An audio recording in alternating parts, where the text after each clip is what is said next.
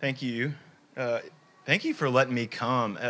It's a privilege. It's really good for my heart to see how big the church is. I think I get in my little bubble and just see it as me and my friends or my church, local body, and it's just been really good for my heart to be a part. And I really enjoy worshiping with y'all. Y'all got some height. I love it. In Covenant, we're real stuffy. This is great. And I'm pretty I like to dance. Like we listen to a lot of black gospel in my house, so this is great. I've enjoyed it. Thank you. So we're going to veer away from the parables a little bit. And this is something because I've been thinking about where we are in the world with culturally, right? Where everybody's kind of moving out of the isolation we've been in and moving more towards relationship, or maybe not, more of like kind of staying in our huddles. But things are changing, and as I think about that, I think about how important corporate worship is, and how important community is. And so we're going to look at a passage in Philippians 2 and really look at what is life together meant to be, what really brings true unity in the church, and what is that? Where's the power of that come from, and what does that look like? And so just to set up the context before we read Philippians 2, verses 1 through 11, one of the things Paul is getting at is he's challenging the church in Philippi to think about what it means to be one in spirit, one in mind, and striving side by side for the faith of the gospel. And really what he's getting at is like once we are one, when we act as one body, this is not just for our coziness and our comfort, but it's actually for a purpose, to go out and show the glory of Christ. And so he's really calling them towards unity for the purpose of worship. So let's read Philippians 2, 1 through 11, and then we'll pray together. So, if there is any encouragement in Christ, any comfort from love, any participation in the Spirit, any affection and sympathy, complete my joy by being of the same mind, having the same love, being in full accord and of one mind. Do nothing from selfish ambition or conceit, but in humility count others more significant than yourselves. Let each of you look not only to his own interest, but also to the interests of others. Have this mind among yourselves that is yours in Christ Jesus, who, though he was in the form of God, did not count equality with God a thing to be grasped, but emptied himself by taking the form of a servant, being born in the likeness of men, and being found in human form, he humbled himself by becoming obedient to the point of death, even death on a cross. Therefore, God has highly exalted him and bestowed on him the name that is above every name, so that at the name of Jesus, every knee should bow in heaven and on earth and under the earth, and every tongue confess that Jesus Christ is Lord, to the glory of God the Father. Let's pray. Father God, we need your Spirit desperately to do what your Spirit does, which is take your word and move it out of ideas or concepts or just words on a page to life-changing truth into our hearts. Pray that you would speak now through me, that you would make your word clear and changing to us. And we pray this. And also, Lord, make yourself known. I pray that as we look at this beautiful hymn, not only change us, but show yourself to us in a way that is beautiful and new. And I pray this in Jesus' name. Amen. I'm a big Seinfeld fan. Many of y'all may have watched Seinfeld. And there's a particular episode that is like quintessential George Costanza.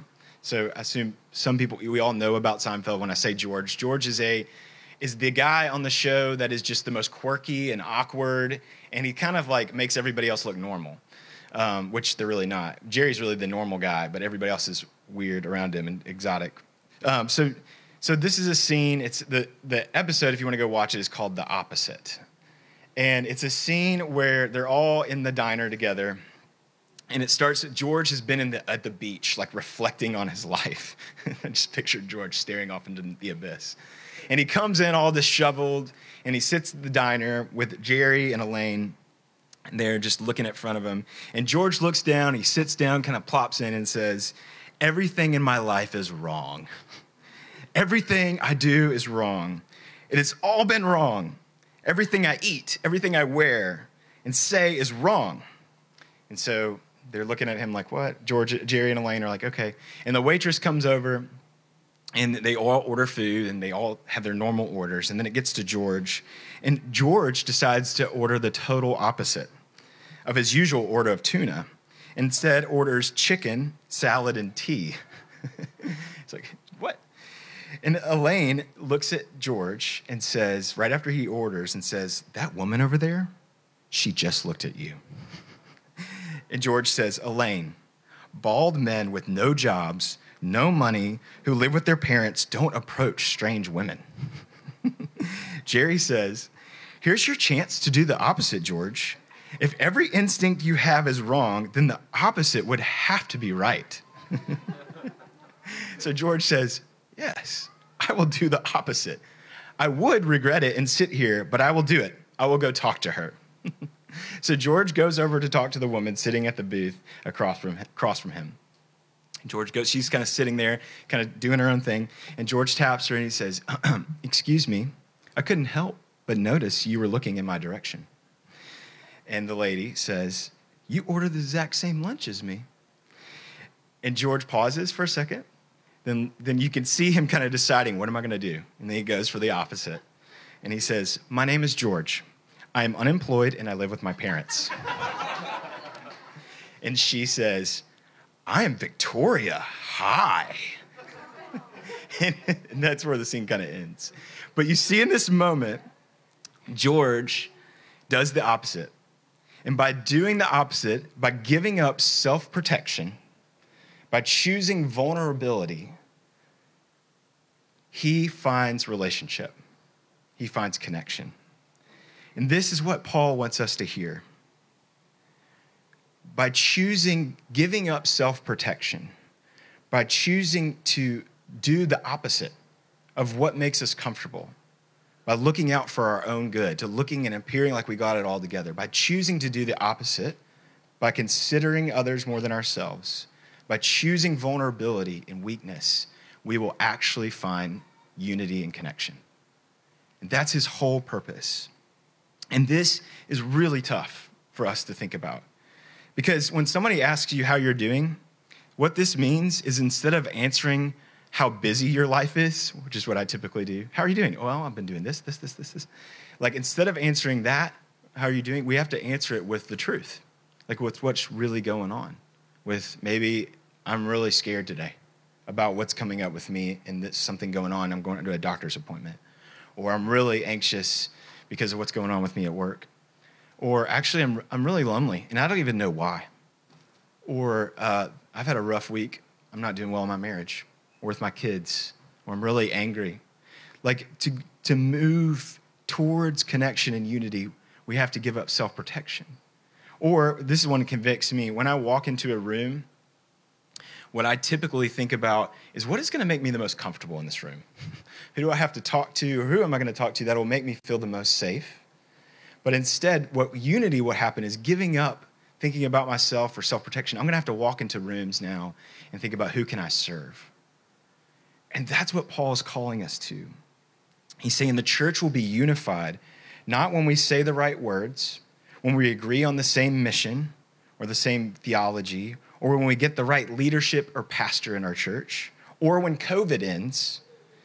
Unity is going to come when we give up self-protection and pride and consider others more than ourselves, when we are of one mind, counting others more significant and looking out for others' interests. We got to be willing to do the opposite. What is our hope for real life together? What is our hope for unity? The world around us would say what we're supposed to do is think about our own interests, reputation, fulfillment, satisfaction. Self-denial is pretty out, and expression and individualism is in. So just do you, right?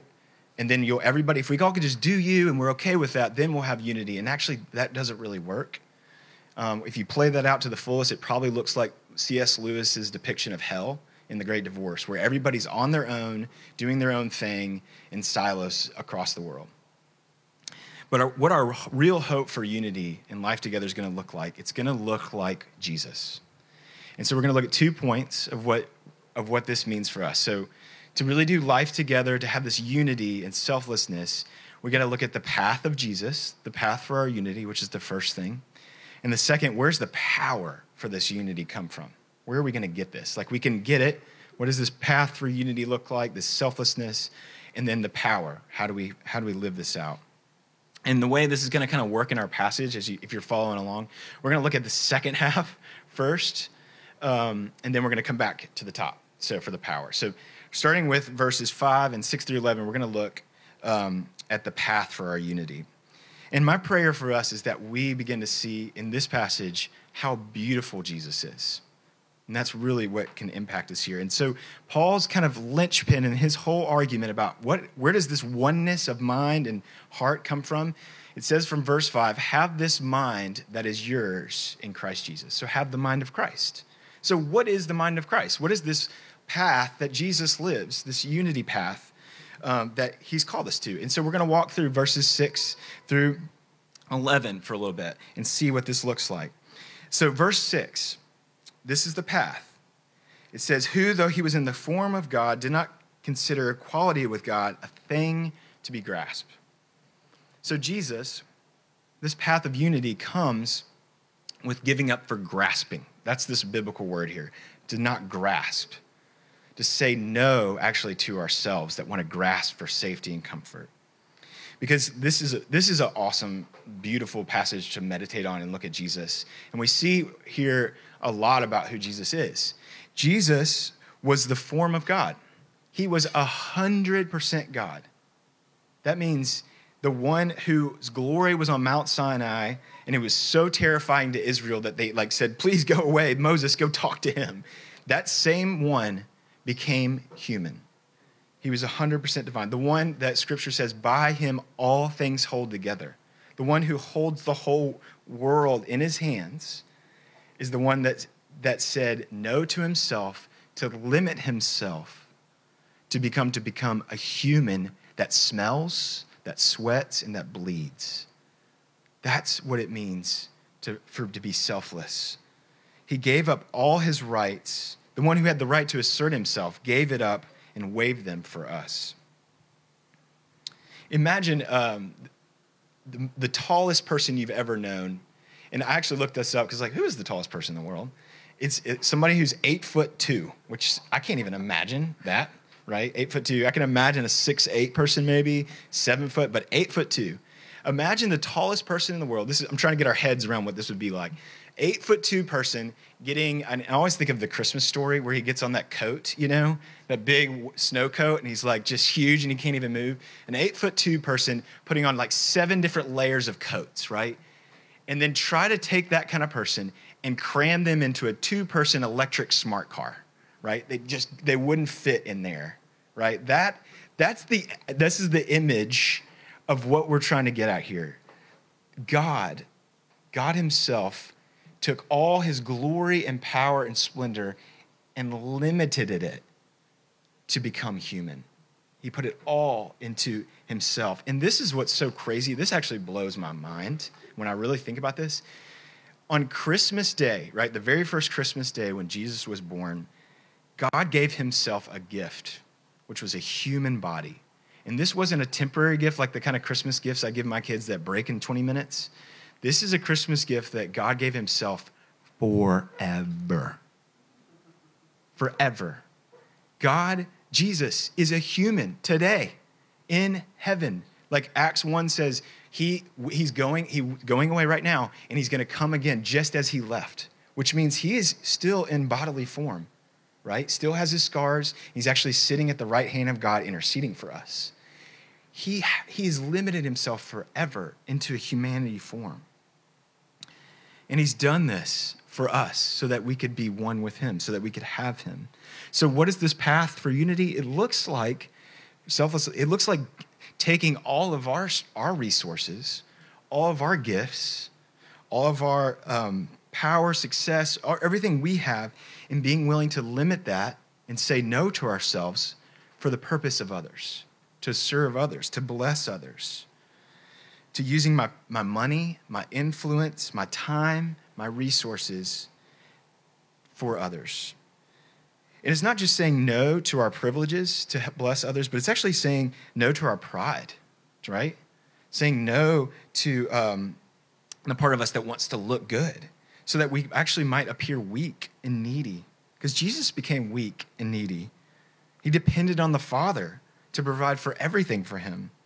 So we have to ask, are we willing to make ourselves weak for others? Are we willing to need people sitting next to you in here, in church? Are you willing to ask for help?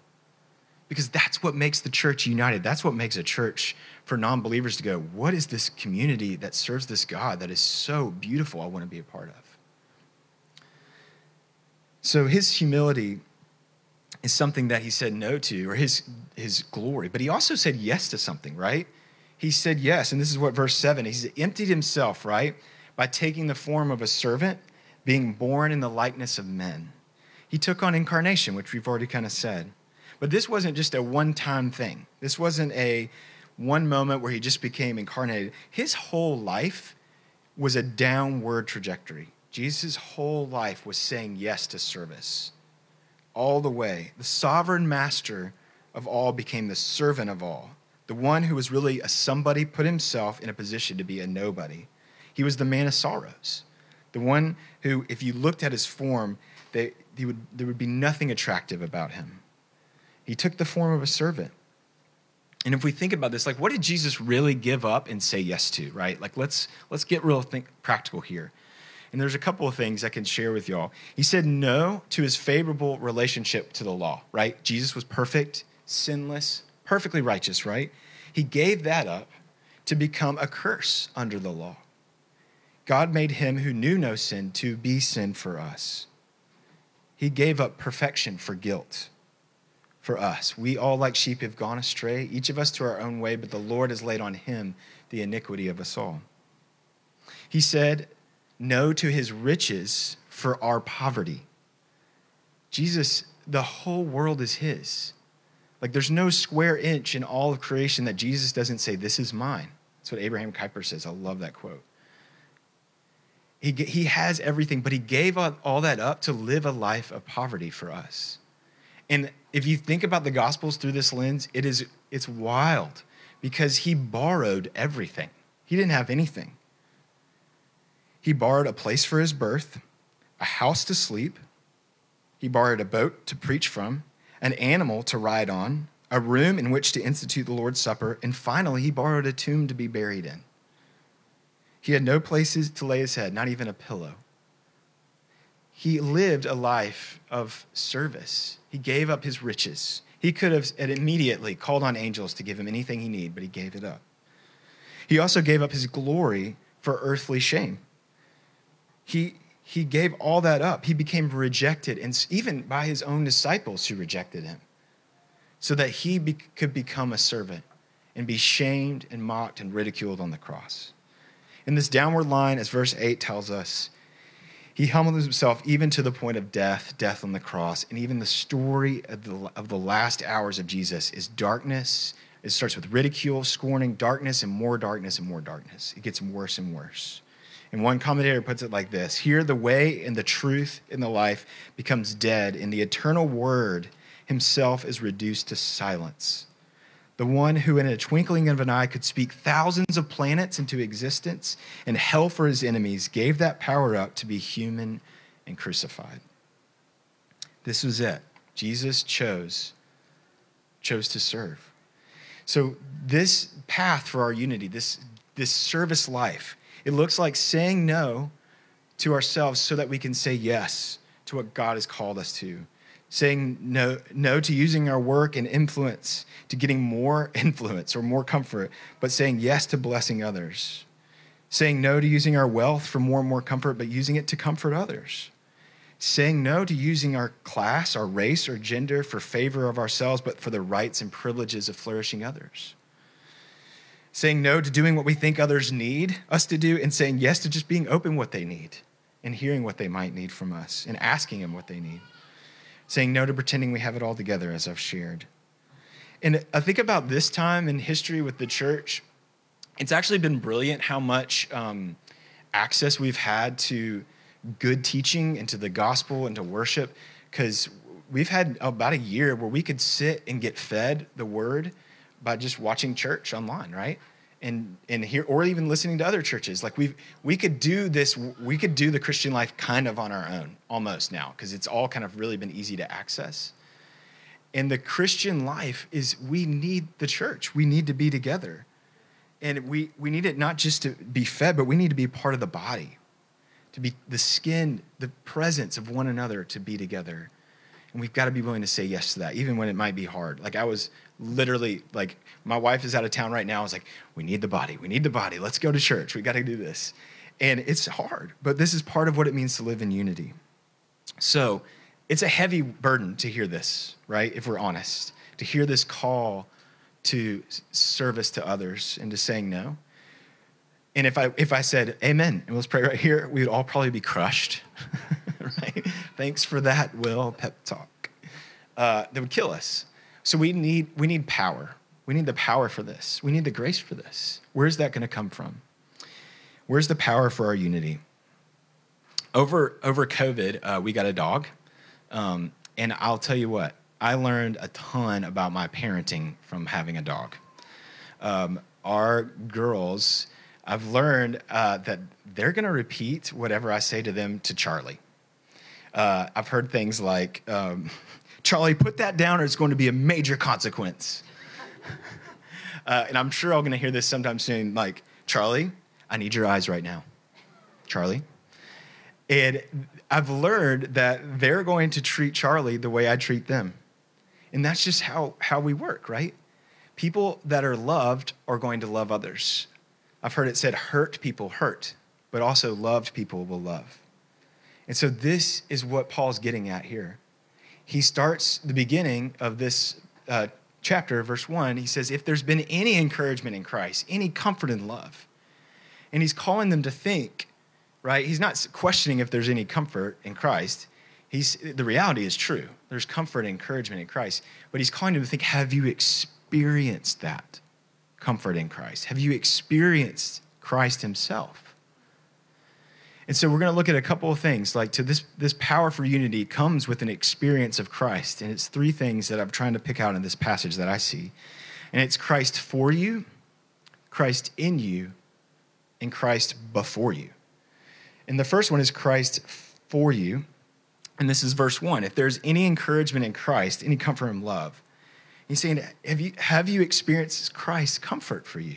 Like, to you, through his life and death. Do you know his love for you? Have you experienced his encouragement? And if this is the case, Paul's saying, reflect on it, meditate on it. Don't forget about it. Remember, like the song we just sang, like, remember what he's done for you. And from that, we will live a life of love.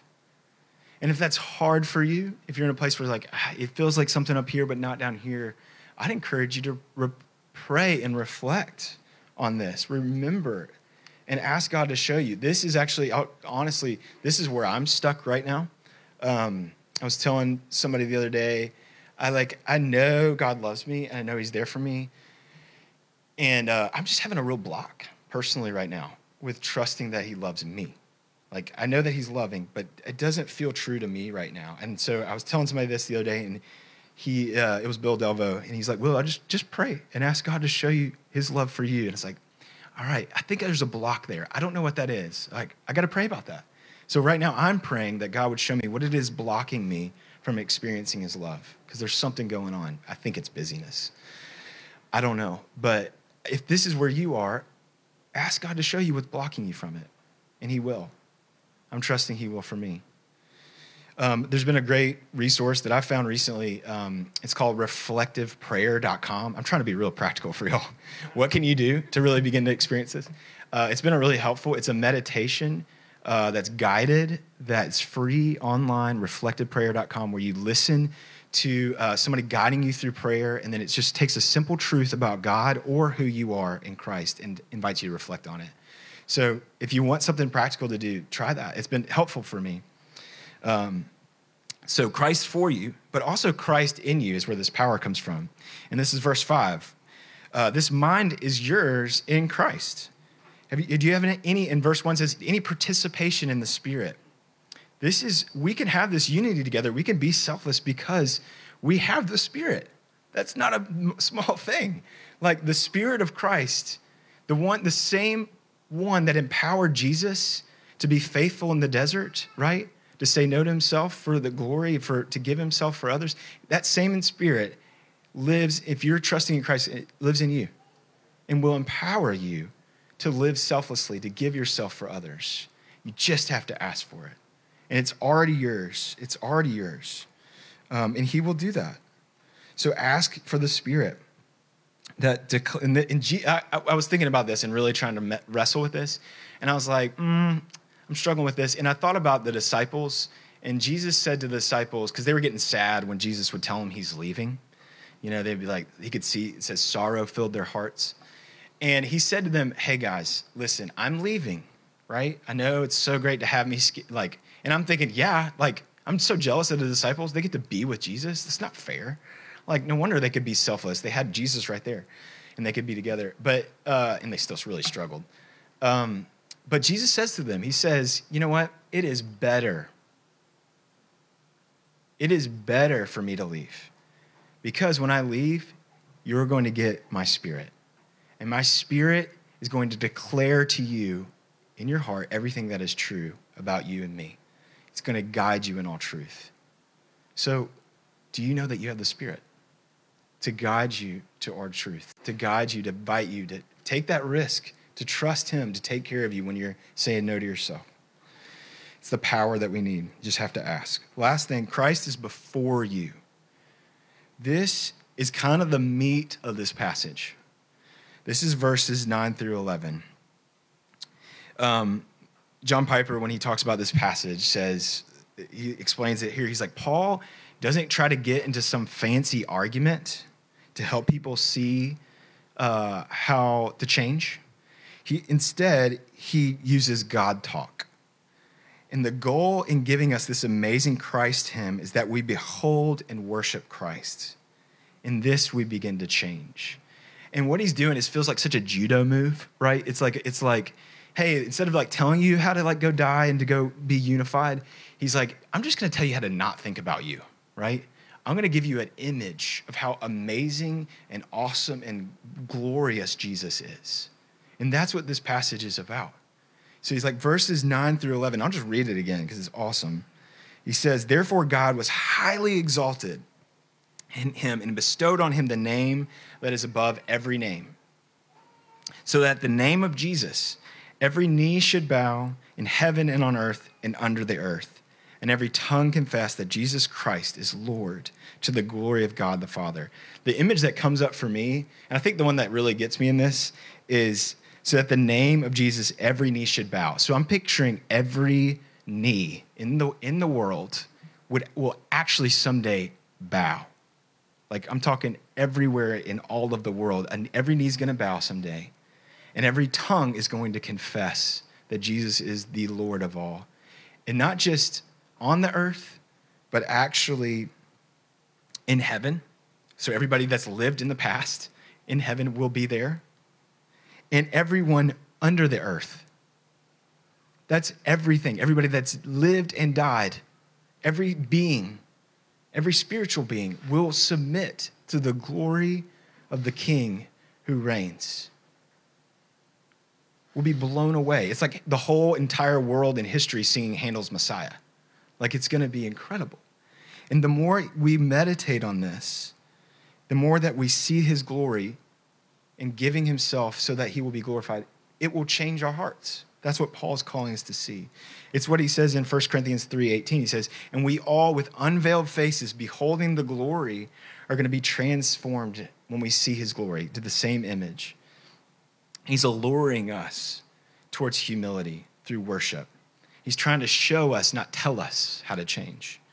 Because humility is not thinking less of yourselves, it's just thinking less about yourself, right? We can't get humility, and this is convicting, by trying to think less of ourselves. But it's going to come through focusing on Jesus, by trying to figure it out, but just try to meditate. So when you're stuck in this kind of place, just open up the Psalms and meditate on who he is, and he will meet you there, and we'll see him there. So as we're asking the Lord to show us how to be one in the church, how to be unified, it comes through selflessness, right? So we need to pray for an awe of Jesus through singing, through worship, through talking about him, through gratitude. If you get stuck in this, just invite Jesus to show you where he's blessed you today. It's not to look in, but it's to look up. And by doing this, we'll actually draw together. There's an image, I think, and I give this to couples a lot when we're doing couples therapy, because early on, when you first meet somebody you love, you're like, I'm all about you. Whatever you want, I love you, right? Which is awesome and exciting, right? And you just get focused on the other. And it's great, but what happens if you continue to make it all about the other? You end up going towards each other, but you kind of miss, right? Or you can get really enmeshed, and that's no good, right? Where you kind of lose yourself. But where real unity comes is when we're focused on something bigger than ourselves together. When we're going towards something greater than us, we'll get closer and closer to one another and to God. That's where unity starts, just that focus onto him. And by doing that, it'll bring rest. It'll bring peace to our hearts by getting our eyes off ourselves and focusing it on him. So how do we do this? We're going to do this right now. We're going to move into this together, this focus onto Jesus and what he's done for us, so that we can begin to live this life of selflessness. And that's where the table comes. That's where we get to do this together. And we get to see and taste. This is the gospel in 3D. This is where it becomes less about an idea, but more about when I eat this bread and drink this cup, I'm proclaiming Christ's death, and that I'm not only knowing that happened for me, but that is also Christ in me. So when you take the bread, you're taking it in, acknowledging that you are united in Christ, that his body is now your body, that you're one with him, and that his blood was given for you. And that's why we come to the table, and that's why we do this every week, to really encourage our hearts with faith. So if that's where your heart is today, where you need to be encouraged to know God's love for you, come and take these elements and nourish your hearts with the faith and the truth of God's love for you. And if that's not where you are, right? If you're in a place where you're not looking to Christ, right? To trust in him for your life, for your death, for your hope, this is a chance just to reflect, right? To invite you to just stay here in your seat and think, okay, where am I going to find life? Is Jesus' words true for me? Can they be true for me? And to really wrestle with that. If that's where you are and you're not sure this is for you, I would love to talk to you. Please come talk to me. I know your elders here would love to talk. Cullen or Aaron or any of them or Eric, they would love to talk with you and help you understand and pray for you, whatever you need. Because this is Christ's body for you and given for you. Because it was on the night that Jesus was betrayed, he took the bread and he broke it and said, "This is my body given for you. Take and eat." And in the same manner, after supper, he took the cup and said, "This cup is the new covenant, my body, poured out for the forgiveness of sins. Take and drink. For every time you eat this bread and drink this cup, you proclaim the Lord's death till he comes again." Let's pray together. Jesus, we need your Spirit to come and nourish our hearts through this sacrament that you've set apart for us. And we thank you for it. Lord, as we take this together, would you nourish our hearts with faith? But also, Lord, we don't just take this as individuals. We all take from the same body and from the same cup. So would you unite us together as believers, as a part of your body, and draw us together through this. We love you and pray this in Christ's name. Amen.